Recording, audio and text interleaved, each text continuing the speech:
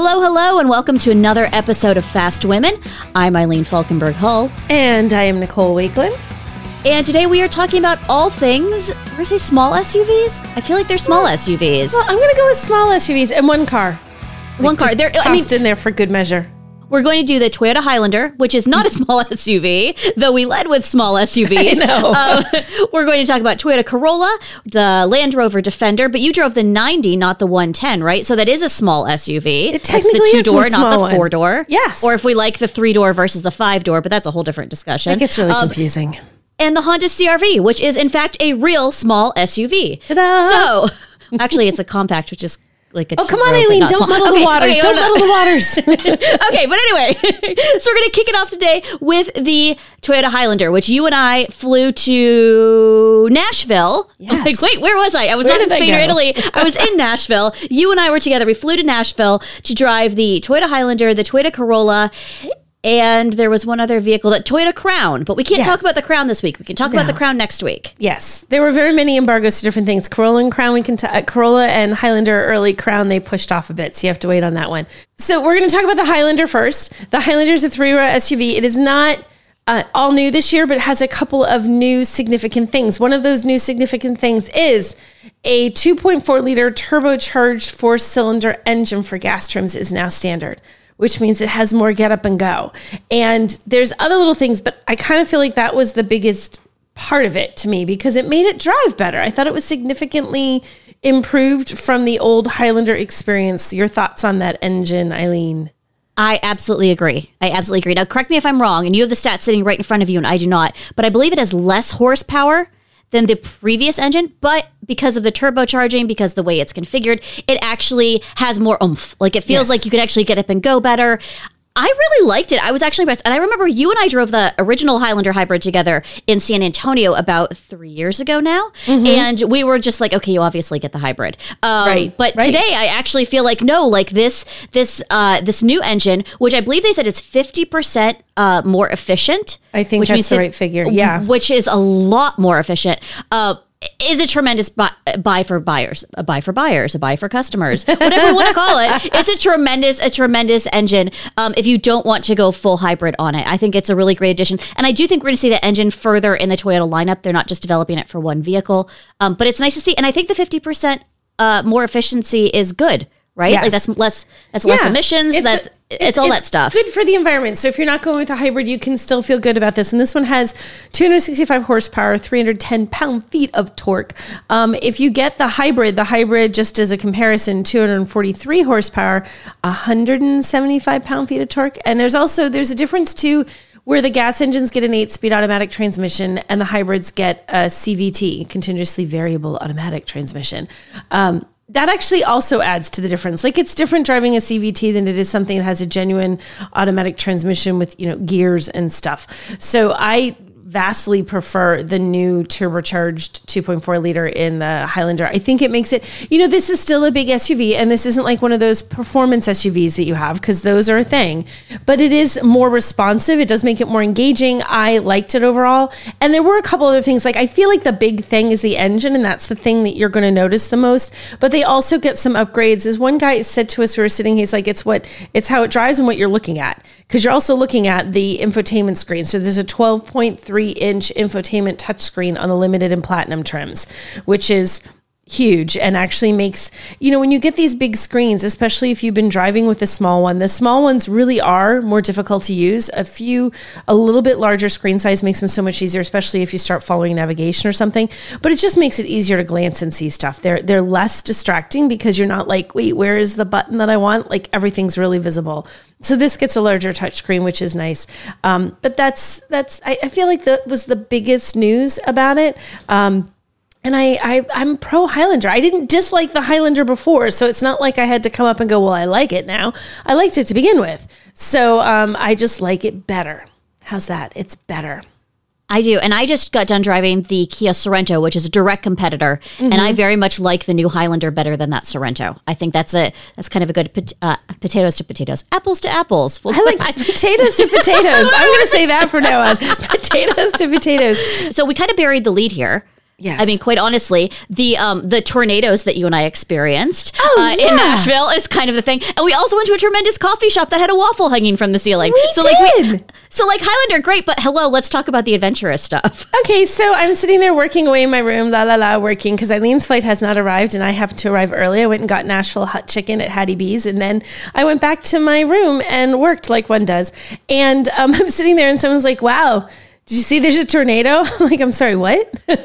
And like, there's this line of, when you look at radar in a newscast, and you see a little line of dark green coming in, you have rain, or maybe it's a little bit yellow. It's just like this giant angry red line, like moving towards Nashville.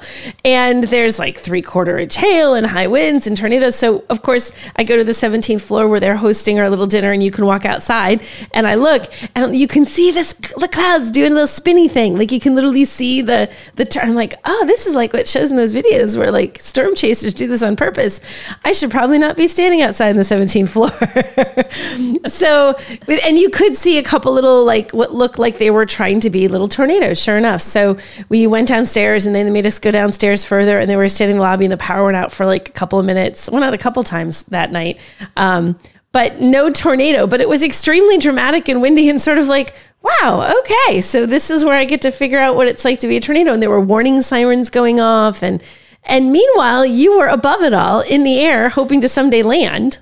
I was not above it all. I was just physically above it all. You look, and so I travel enough. I always look ahead for like, I know the direction we're going to fly and the flight pattern. So I'm like, okay, I'm going to look and see what the weather is. And I looked over Little Rock, and I was like, oh, that doesn't look good. Oh, that's going to be coming to Nashville by the time we land. And so I'm watching, and we like did this really weird flight pattern where we were further south than we normally are, and then we were north and we were south. And I was like, oh, that's probably to avoid the bumps. And so we're going like past Arkansas, and like you could feel the bumps really start. And I'm just like, okay, whatever. Like I've been on enough flights. Like that doesn't, you're just like, okay, it's just bumpy. There's a storm below us. Right. Well, then I'm looking, and I'm like, we've deviated a little bit from this flight path. And this is about the same time you start texting me. And I'm like, we're headed in a direction that is closer to Atlanta than it is to Nashville. Am I going home today, or am I going to Nashville today? Quite literally. Yeah. And Delta's always great. They always come on and they say, we are respecting your safety, and safety is our top priority. And you do truly feel that. Like the airport closes, that's one thing, but Delta pilots ultimately they get to choose whether or not they land the plane, if it's safe or not. And all pilots do. Like that's they're not required to land the plane. They get to choose whether or not they land the plane for safety. So anyway, I was really hoping we weren't going to go to Atlanta or Huntsville, which I have spent many a time sitting at a gate in Huntsville and not getting off the plane. So I can't tell you anything about the airport, but the runway seems fine. So anyway, landed there. We fly, and we're flying, I guess, to get ahead of the storm so we can land. So we're going the opposite direction of the storm. So we landed, we're flying. If you know anything about Nashville, Murfreesboro is maybe 45 minutes due south of Nashville. So we're kind of aiming for that. The airport for Nashville is basically in Nashville. Mm-hmm. So you're like, well, we're not going the right direction. So we fly basically to Murfreesboro. We descend at what I would consider to be a rapid rate as a frequent flyer, where it gets, bumpier and bumpier. You're like, well, this is a bit. It wasn't alarming. You're just like, this is not the normal descent. Like we're going in a little bit hotter than we normally do. And we took a hard left turn. And by hard left turn, I mean, it was like Murfreesboro was a 4-way intersection, and we drifted around the corner to turn left. And we got in. It was great. They did come on once we landed safely and told us, we were literally like 30 seconds away from them closing the airport, and that the pilot had wanted to get us in, which explains the rapid descent and also the extremely hard hit, and then the rapid braking as we got there. That's always fun. Yeah, but we literally got there. The lightning started. The hail started. It was just fantastic. I do love a good rain shower as you're trying to get to your car. It was very dramatic. And, everybody on the plane was like not paying attention to what was going on. And there were some people you and I both know, like sitting around us because we were all going to this program. And I'm like, oh, Nicole just said that there's tornadoes. Oh, Nicole just said this. People are looking at me like horrified. Oh, the power's out in Nashville. Like it's no big deal to us. I'm like, we're in the sky. We're fine. Meanwhile, on the ground, running for our lives. So speaking of fine, let's talk about the Corolla because it's That's a pretty good segue. It's fine. The Corolla also was there. Poor Corolla. The Corolla. It also showed up. So you're like, well, it was dragged behind the Highlander. It was there. So the news for the Corolla is that the base engine is now the 2-liter 4-cylinder that was previously only on higher trims in the lineup. There used to be a less powerful base engine. So once again, we're talking about engine stuff. So that's good because the base engine before was not. So this is a big improvement, and it does make it a more responsive, more engaging system vehicle. They added Toyota Safety Sense 3.0 as standard. There's now an 8-inch infotainment touchscreen standard. And for the hybrid trims, they're now available with all-wheel drive, which wasn't something I think was available before. So there's lots of little changes. Again, it's not all new, but it's very new. Like there's a lot of new stuff in it. So you've got the thing with the Corolla, you want choices. This is your car. There's gas and there's hybrids. There's front-wheel drive. There's all-wheel drive. There's a sedan. There's a hatchback. I feel like if they could have made, an SUV, a hot air balloon, and a jet branded Corolla, they would have done it. Like, what else can we put the Corolla label on? So this is definitely a vehicle that there's lots of options. It's kind of hard because like the sedan and the hatchback, like rear passenger room is very different between the two. Like if you have backseat passengers, sedan's a better choice. If you want the versatility for cargo, hatchback's a better choice. So they're like the same but different. And it's an entry-level car. It feels like an entry-level car in that it's not flashy. Like you're not going to get the, genuine oak wood from a farm in, upstate New York or something and the fancy leather trims. You're not going to get that in a Corolla. But that's not why you're buying this. You're buying this because you want an affordable, fuel-efficient vehicle that's either like sort of a starter car or like a commuter car that you just want something that does the job, does it efficiently, does it well, and also will hold up forever because Toyota. So you will get rid of the Corolla because you've just tired of it, not because the Corolla has given up on you. Right. It is something that you will bring home your first baby in, and then your first baby will drive it as their first car. Exactly. And you and I first drove this generation 3 years ago in Savannah, Georgia. And it is just as fuel efficient today as it was then. I mean, you and I were getting like 52, 54 miles per gallon out of the hybrid, which again, as a commuter car, it's a fantastic vehicle for that. It's just fine. There's not anything really wrong with it. It's just fine. It's a Corolla. It wouldn't be my first choice, but if you've got to choose it and you're looking for something, it's not a bad get. No. Especially right now. This new refreshed version is actually really good. Yeah, it does get the bits and pieces they did to refresh it are nice. The engine improvement, the safety, the infotainment improvement, that kind of thing. It's all really good. And it's again, it's not like this. The only thing that's like sort of, I guess, a drawback because it looks a little sportier than it is. Like it looks like it could be a little bit more fun to drive than it is. I think, especially like this little hatchback looks kind of fun, kind of cute, and you're like, It's fine. Sorry, I think Toyota. That's a feature. That's a design feature. Yeah, the design team's like, yes, we did it. And the engineer team's like, we made a fuel-efficient car. And the buyer's like, well, it's fine. It's fine. I think that's where we settled. It's great. And it's super affordable. Like, I'm trying to scroll down and find prices. It runs from, the sedan is $21,500 to $26,700. So, and the hybrids are $22,800 to $26,600. So that's an affordable vehicle. Like, that's really affordable. So if you're on a tight budget, this is a great choice. And with the fuel economy, because gas prices keep going up and then down a teeny bit and then up and then down a teeny bit. So it's not going to be a great ride for gas prices anytime soon. I agree with that statement. Mm-hmm. All right. So speaking of great rides, when we get back from break, we'll talk about you going to Manchester, Vermont. We'll talk about maple syrup.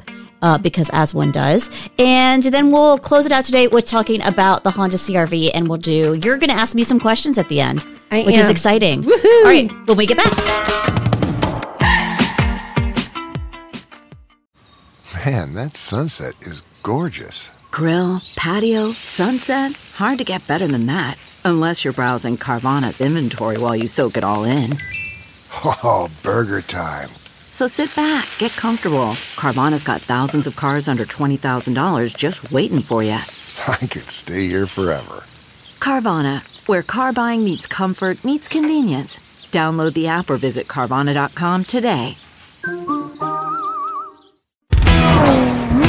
We are back for segment 2 of this episode of Fast Women, and we're going to hop right into it. We're going to talk about maple syrup because you and I are huge maple syrup fans. Yes. And it is fall and it is going into winter, and it is pancakes and muffins and all things maple.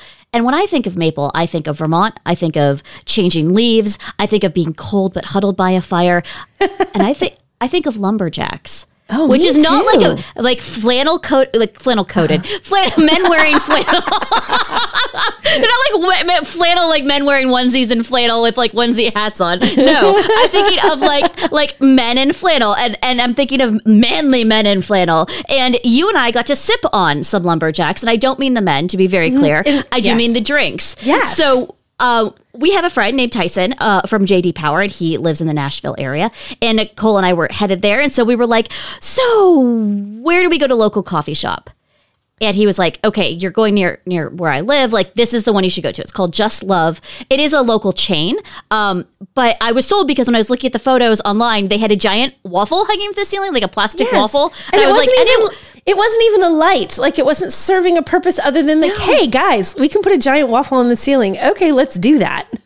I am down for that. Like, any place that has the chutzpah to do that, I'm good with. So we went there, and the staff, first of all, was absolutely lovely. We went to the Brentwood location. The staff was fantastic. It was in a shopping plaza, and as one does, and all the seats were taken basically by people sitting there and working. And it was like 9:30 in the morning. Like, it wasn't early, and it was kind of midday.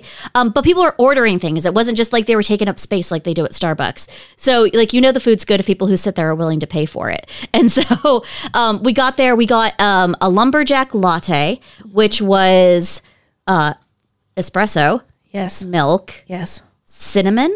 I think so. And cinnamon, and there was like some nutmeg or something in there, a wasn't little there? sprinkling of stuff. Yeah. Yeah, it was really good. It tasted like fall. Well, the best part is how we ordered it, though, because Yes. Eileen ordered hers, and the woman's like, what size and hot or cold and blah, blah, blah. So then I'm trying to put it all together in one word.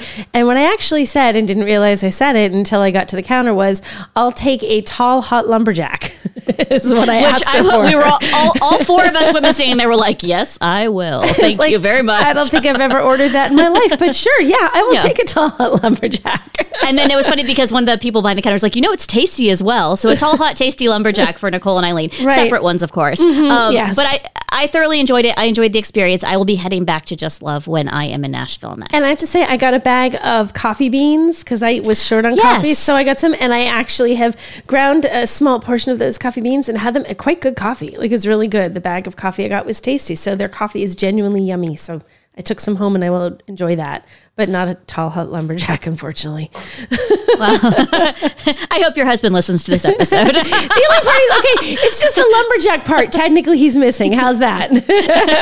He does have a pile of wood in your garage, though. So I feel like random wood, because you never know when you're going to need that spare 3-foot 2x4 for something. Okay. I feel like everyone has spare wood. Like, it's just what it is. It's spare wood in the garage. If you have a house and you have a garage, you've got randoms. Like, I don't know, I might need that 1-inch piece of leftover wiring from a project I did 10 years ago. You keep that stuff because you just don't know. It's like all the spare parts you get from IKEA. Like, we have all those. I haven't bought anything from IKEA in a decade, but I have so many Allen wrenches. But if you do, and they forget to include an Allen wrench in the package, you're good to go, Eileen. See? Exactly. Thinking exactly. Ahead. So you used your whole toolbox of know-how for navigation and adventure in the Defender event you went to. Defender has this event, Defender Land Rover has this event that they call the Defender US Trophy Competition. And you drive little Defender Trophy Edition vehicles, and you are in Manchester, Vermont. There are several Land Rover experience centers in the country. The one that this is run at is the one in Manchester, Vermont, which is about a 2-hour-ish drive for me, so it's not that far. So you drive up there, and in teams of 2, you're competing in this event. Now, this isn't a typical media drive where it's just media. This is an event that owners of the Defender Trophy Edition are able to compete in. You have to have one of these as an owner in order to compete. But they had a little tiny team of media. There was a team from the US, a team from Canada. There were a couple other teams that were from different outlets that we competed sort of for kicks and giggles. But the people who were competing, who were the owners, actually have the chance to win something kind of cool. Like, they can get a trip to the UK for this experience, like the one grand prize winner. They fly them out. So there's some like stuff at stake if you are an owner. For the media, it was just, this is craziness that I'm going to do today. And it was crazy. So Land Rover did say, like, okay, guys, so you're going to be, this is like an outdoor thing. You're going to be off-roading. You're going to be doing some, there's some physical, like, you need to be physical and do this. It's not like you're just sitting inside your Defender the whole time. You got to be able to walk and hike and do all this. And I'm like, cool, I'm down. So I get there though. And the first thing they have you do, I'm like, wait, did I sign up for the Amazing Race by accident? Because I didn't mean to do that. I saw some photos of you. It was very Amazing Race-like. Okay, so it was at this beautiful place. It was at the Equinox Golf Resort and Spa. And we kind of go in the back there, but they don't hand you your key. You got to go get it, which means you got to hike up into the mountainy hills behind it. And you go to you have a little clues on your little map, and you find the clue, and the clue 1 brings you to clue 2, brings you to clue 3, eventually brings you to a clue that's on a little lake. And there's a float at the like out a little bit in the lake, like you would swim to in the summer when it's not 45 degrees. You would swim to this, and then, but you can't because it's 45 degrees and we're in clothes. So they have this like floaty bridge thing set up. Like imagine it's like a mat. It's a like mat. a floating mat. It's basically a floating mat, which would be great in the summer. 45 degrees. Have I mentioned it was 45 degrees? It was 45 degrees, Eileen. You're bitter about that temperature. I can hear it in your voice. Because you know what? Because you have to run across this thing. And I'm like, I have to run across that to get them. The keys are at the end, and they have your team number, and you got to grab the key that's your team. And you sink a little bit as you run. Like you can't just walk, because you will just sink like probably like a foot or so into the water. Like you won't sink all the way down, but you're going to be in the water. So of course, because I'm the super coordinated human that I am, and I'm watching people falling, I have braced myself. I've taken off my coat. I've taken my phone out of my pocket. Like all the things that could be destroyed are sitting on a bench there. And I attempt to run, and it's really like a run, fall, flail situation. And I get to the float, and I get my key, and then I have to run, fall, flail back, and I fall, and I'm like, if I get up, there is a chance that as you lose your balance, you take a header into the lake, like have a nice swim. But I'm already on my hands and knees. I've got water like in my boots are swimming, and I'm like, well, if I just crawl, it's not going to get any worse. If I crawl, I have maintained this particular status of soaking wet and freezing. So I crawl all the way across. So and then you have to walk, I think it was about a half a mile back to the hotel with your key in hand, and you can start the driving part.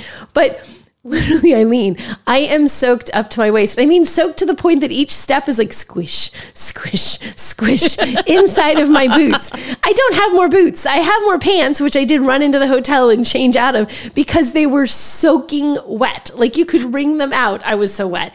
I saw the photo of you. You were like, I have light colored denim on. I was like, that denim looks black. Yeah. And then I got the photo from our friend who was with you, and it was like, Nicole fell in the lake. I'm like, oh, that explains it. Yeah, and I love that he was like, you fell in the lake. I'm like, let's clarify. I wasn't just walking along and like the hoop fell in a lake. They made me run into a lake on a mat that I was incapable. Like my skill set is not athleticism, people. That is not it. But I did it. So then we did the part that was like the more defender part. And as much as I'm complaining about it, it was really stupidly fun. Like we're all running through the hills, and there's this great camaraderie. We're all wearing these bright orange, like little pinny things with our team numbers. So we all look like traffic cones. It was hilarious. Anyway, so now we have our keys, and now we have like, you have certain areas where you have different events. There's a timed, like a speed, time, distance drive where they hand you a little book, and you have to know, it's like maybe it's like 25 minutes, you get points for that. Then you have a thing where they have you pull into this very tight circle. It looks like a bunch of pool noodle situation, and you have to turn like an 800 point turn to get out as quickly as you can without hitting the little flags. There was things, then they had to do things that again had nothing to do with anything. I'm like, again, Amazing Race. We had to build a flag stand, like a flagpole, and you had 3 stakes like you'd put in the ground, and then you had a pool noodle and some rubber bands and a flag that you had each made a team flag. You had to build this little flagpole with this stuff, and then hang your flag so it didn't touch the ground, and it had to stand there for 20 seconds, and then then they measured how tall it was. That is, again, a job for engineering, man, my husband, not a job for Nicole. But so we did that. And then there was actual driving stuff. So we did some driving stuff. You had to drive through this towing thing where you towed a trailer, and it was ridiculously tight turns, and you had to not hit the cones. There was a thing where you had to look at a little map, and it had like a grid, like little dot, dot, dot, dot, dot, and it had arrows through it. And you had to look at it, memorize it, put it down, and then lead your teammate through to driving through that. I received a photo of you memorizing the map. I do recall this now. It was a very uninteresting photo until I received the explanation of what the hell you were doing. I think there's a picture of me like standing there amid all these cones, like pointing like this way. That was me trying to get him to drive that way. So, yes. And then there was some off-road stuff. One of them was like all these pulleys. You had to hook up pulleys They had it like around a tree and to the front of the Defender. And then you had to physically pull the Defender, I don't know, maybe like 5 feet. But the pulleys and physics make it so that you can actually do it without being She-Hulk. So we had to do like that. We did that. There was a thing where you had a high lift jack. I think I'm saying it right. Suddenly I'm drawing a brain cramp. A high lift jack. You had to do some stuff with that. You had to go through these, these sort of like obstacles where you had to put planks and stuff, and like typical off-roady stuff. But what was kind of fun too is, and I have to give them a lot of credit, there's owners doing this and they've signed up to do this for the fun, the challenge, whatever.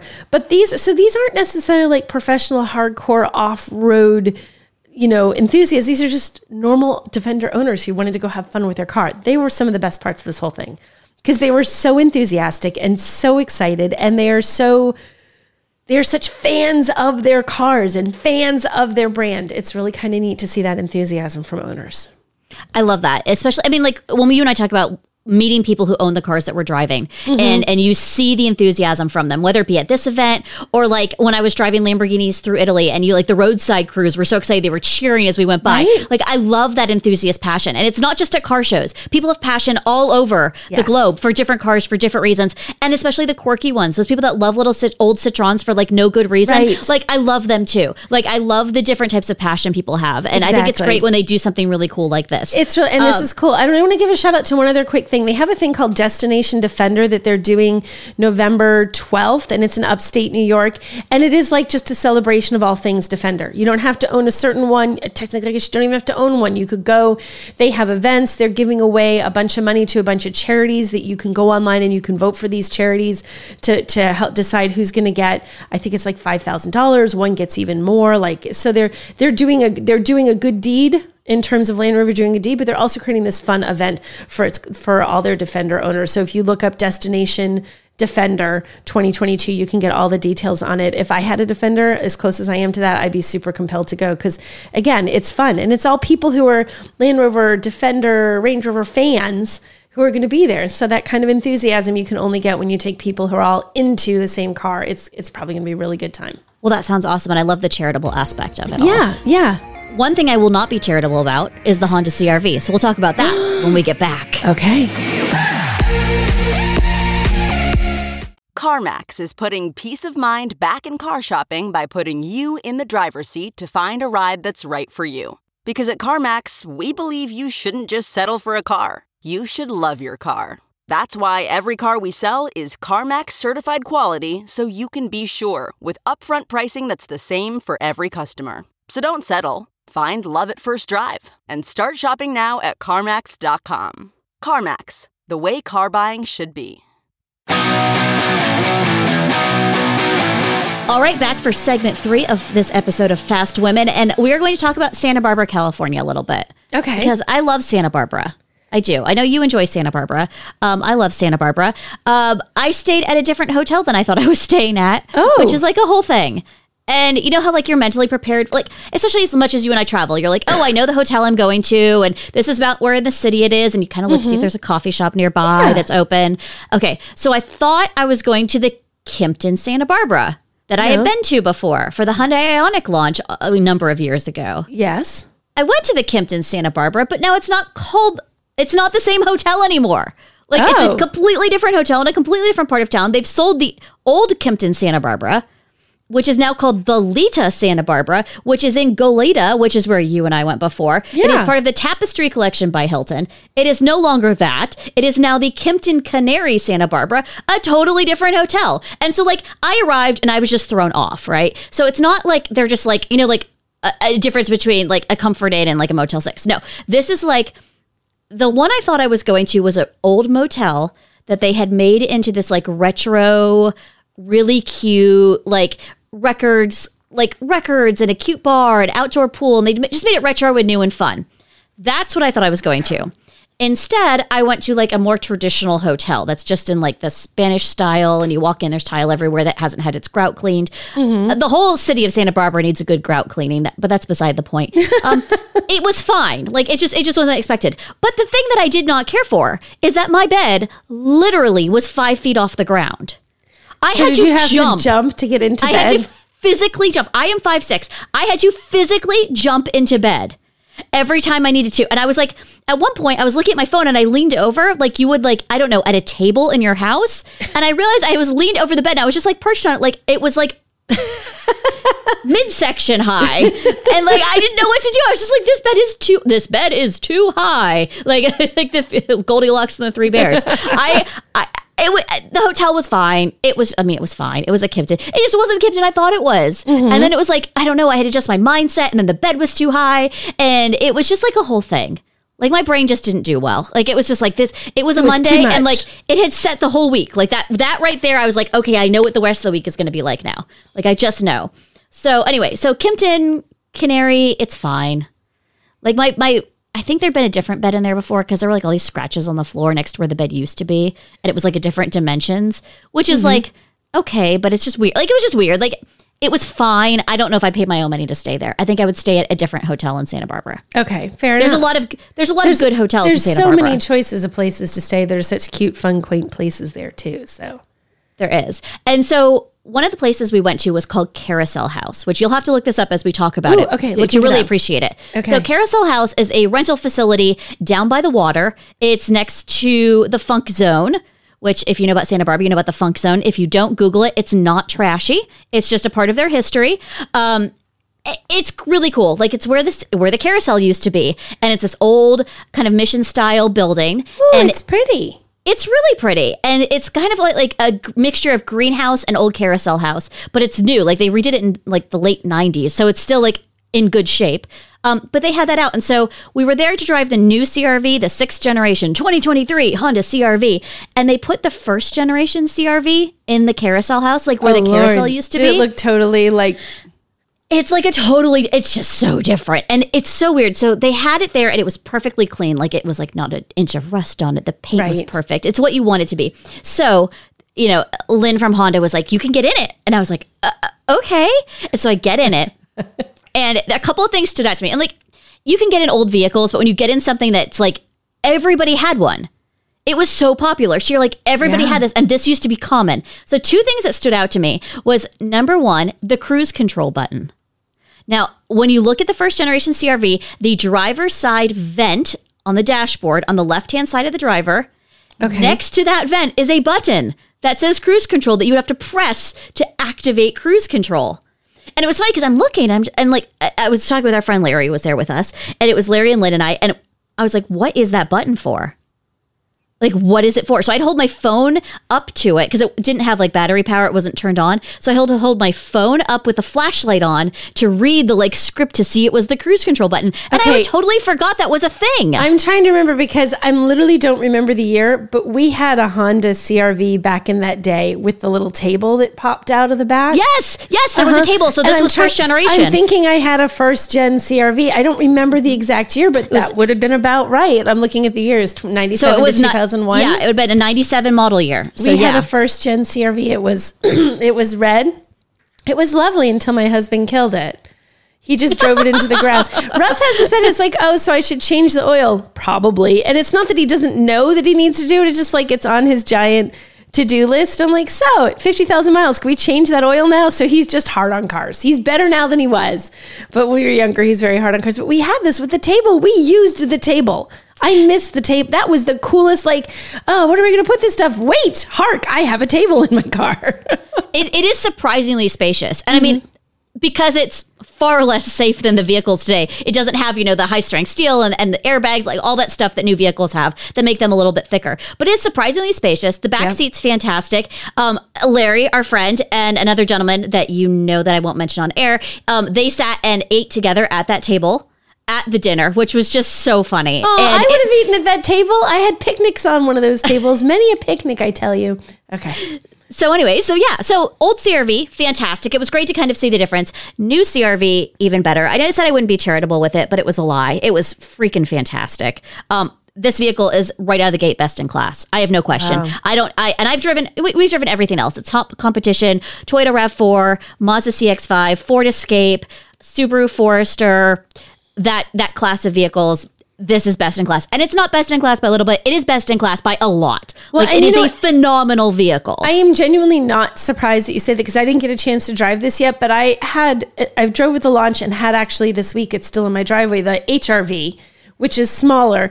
The HRV, the difference they made between the prior one and this one is huge. They made such giant leaps forward. It is so much nicer to drive. So the fact that they made the CRV that much better, it doesn't surprise me, because they already did it with the HRV. So my expectation was they're going to do the same thing. They're going to take those same giant leaps forward. They're going to make it better. They're just going to improve on what was already a decent car to begin with. They're going to make it better. So I'm not surprised that it is great.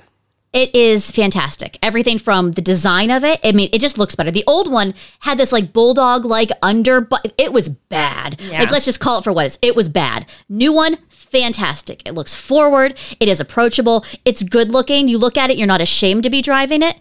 And actually, one of the product planners was talking to us, and he was like, I don't want to go out in the parking lot and be like, oh, I'm getting in a CRV. I want to go out in the parking lot and be like, that's my CRV. And I feel like this does it. And it doesn't look like everything else on the market, but it does look more like the new Civic, and it looks more like the Accord, and that's fine. Like, you can see the family resemblance, but they don't look exactly alike. Like, Nissans look exactly alike in a lot of ways. Right. This does not follow that mode.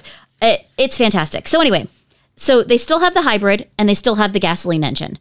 They've changed about both of them, and they no longer have, the CRV hybrid and the CRV gas. Like, it's all one. Mm-hmm. You just choose which powertrain you want. Right. So there's 4 grades. 2 are hybrid, 2 are not. Like, it makes it pretty easy for you, which is great. Like, more people, please listen. This is Kia. Yeah. Please listen to this. Like, this would be fantastic for you to figure out. And just some things that really stood out to me were that, let me find my pages. Okay, so with the hybrid, with all-wheel drive, 40 miles per gallon in the city, 34 on the highway, 37 miles per gallon combined. Mm-hmm. Yeah.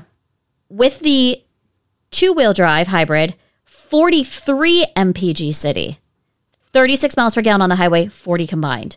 Yeah. I know I have a Subaru Forester.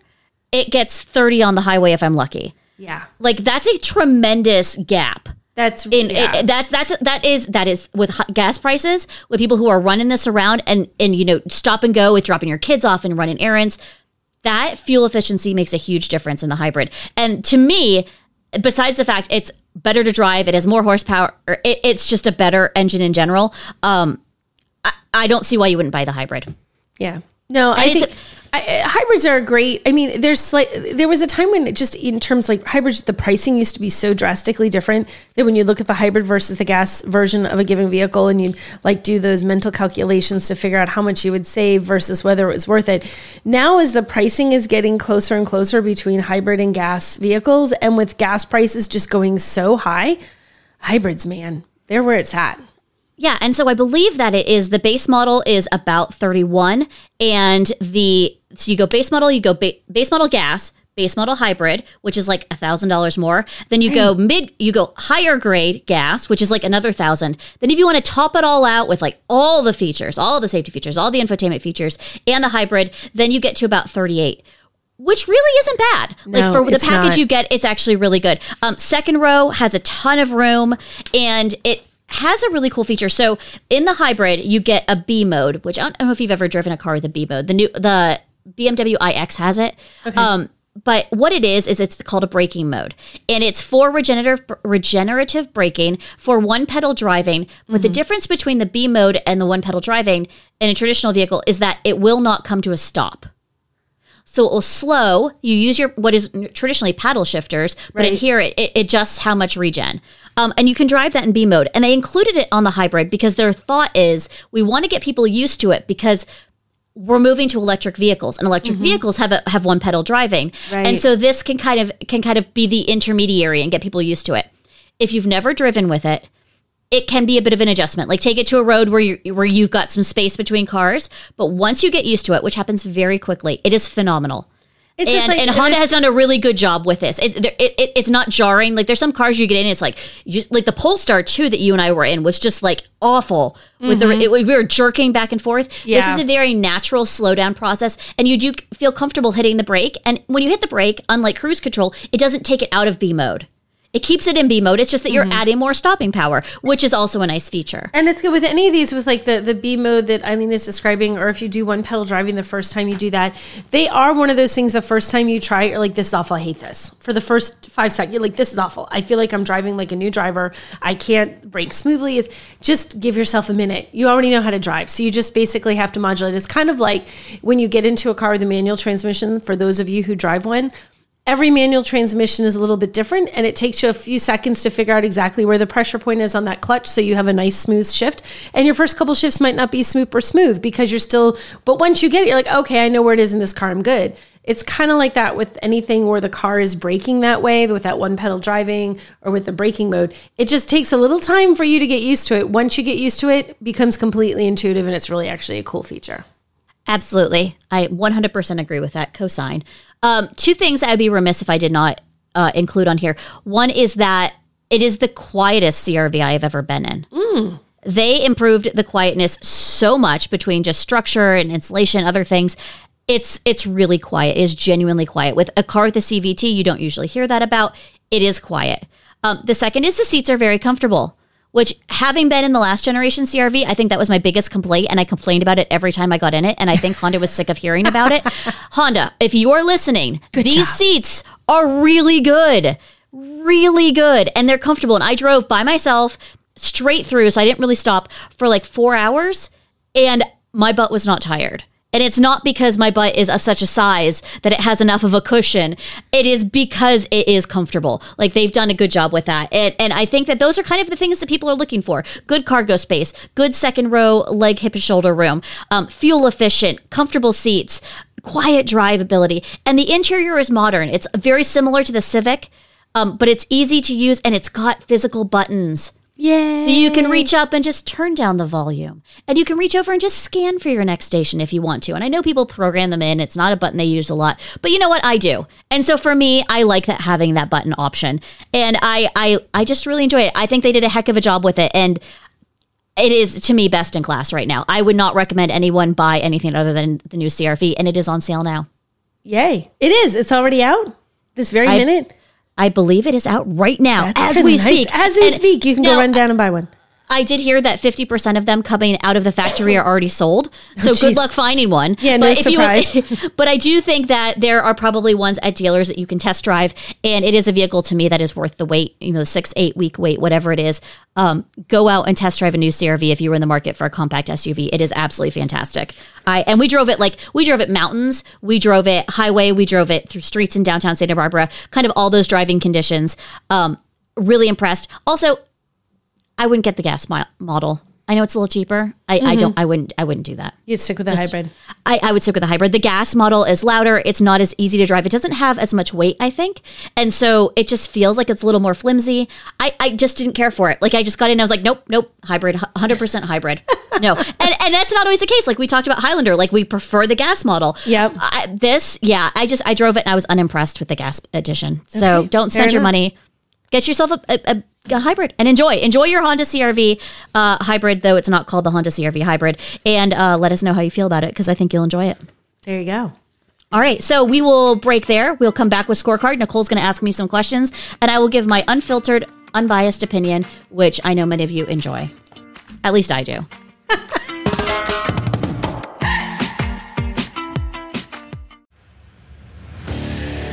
What makes a life a good one? Is it the adventure you have? Or the friends you find along the way?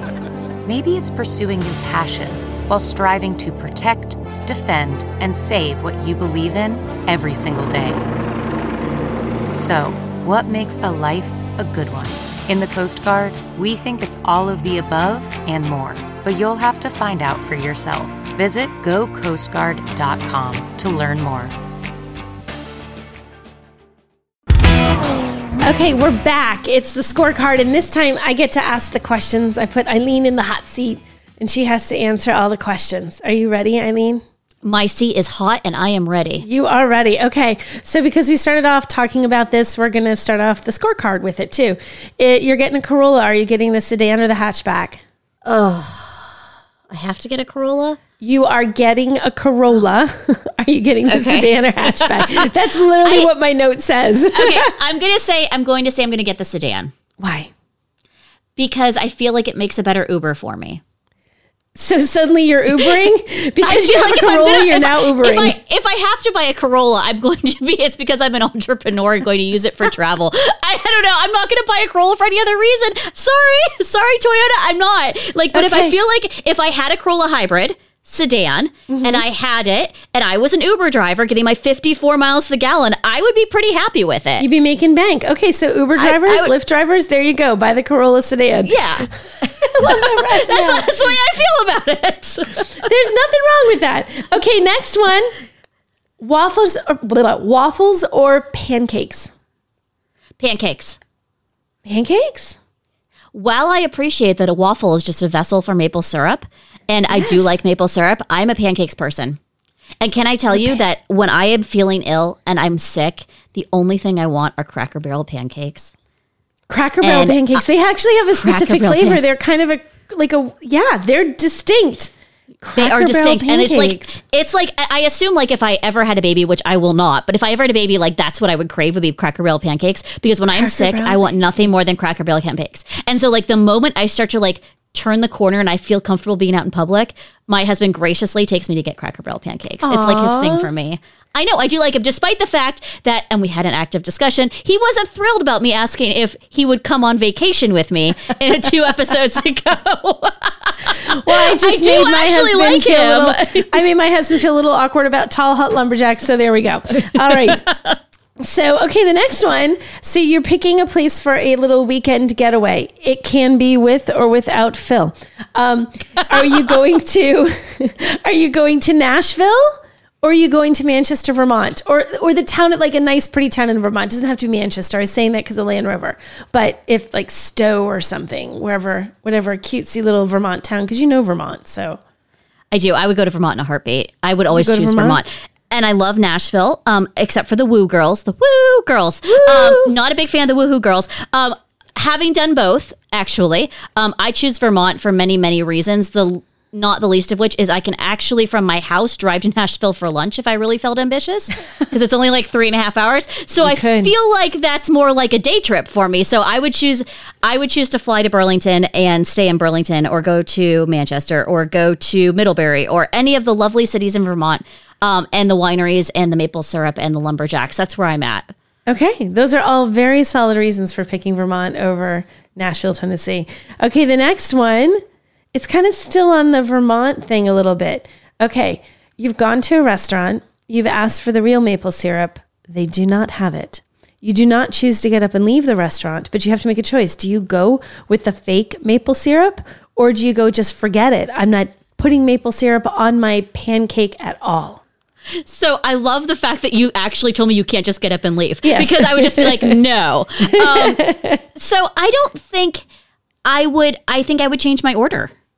Oh. I think I would be like, no, I'll take a salad now because you've ruined me. So you would rather have it. So you're kind of still like, it's nothing. You're either like, I want the real stuff, or I'm not even getting something that requires syrup. No, I can't. No, I can't do fake maple syrup. I'm sorry, Mrs. Butterworth. I cannot enjoy your syrup. I feel like my father would come to wherever we are and he would scream at me and be like, I did not raise you like this. My daughter misses real maple syrup so much that she buys a whole jug of it when she's home and takes it back with her to Wisconsin.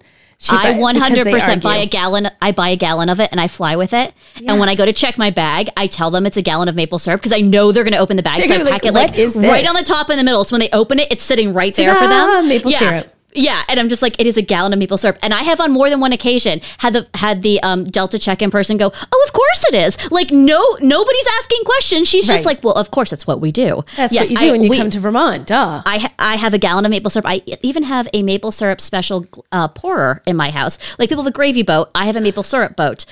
Is actually like, it's like a mug for maple syrup, and it has Vermont maple syrup on the side, and there's like a leaf, and my dad got it for me, and I love it, and I use it all the time. Mine I saved from one of the times I bought maple syrup. It looks like it's glass, and it looks like a giant maple leaf.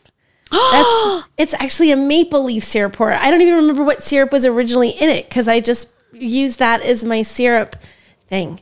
You're talking about syrup. You know what I crave with maple syrup? My mother always used to put it in a pot of hot water on the stove and warm it. Like she put the whole glass container in there and be toasty maple syrup. It'd be warm maple syrup to put in your stuff.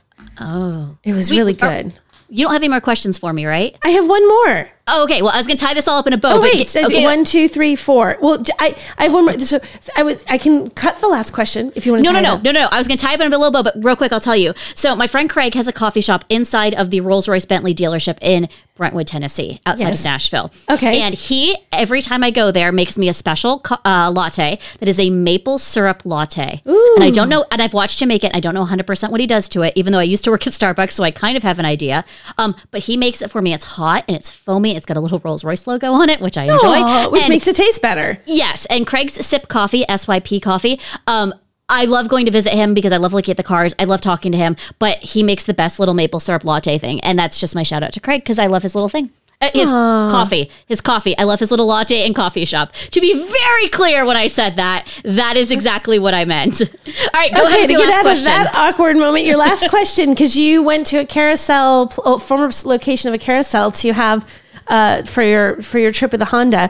Would you rather ride a Ferris wheel or merry-go-round? I think a merry-go-round. Yeah? Because I can more easily run away. This is a really weird reason. Like, I feel like on a Ferris wheel, you're trapped with the people that you're in there with, and they're not always the people that you choose to come to the Ferris wheel with. And you're kind of like, and I hate just like, so I like going around and seeing things. And there's one actually by my hometown where it's on a bluff and you can look out into the lake and it's gorgeous. But then like, it's stop and go, and stop and go, stop and go. And like, I feel like on the merry-go-round, I can just choose to leave. Like, I don't have to, like I'm old enough. You could just I don't have to wear the little seat buckle. Desperation. Yeah, I'm just like, you know what? Forget it. Yeah, like, I'm just out. Like, I've ridden around in a circle enough times on this dragon. I'm ready to get away. Like, I don't know why the fleeing is a big part for me, but I probably should, like, call a therapist and discuss that. I have an idea. But what happened when you were a child, Eileen? I feel like I just don't want to have that be a thing. So, yes, the fact that I'm more easily able to flee is exactly where I am at. Okay, well, that's it. Those are all my questions now.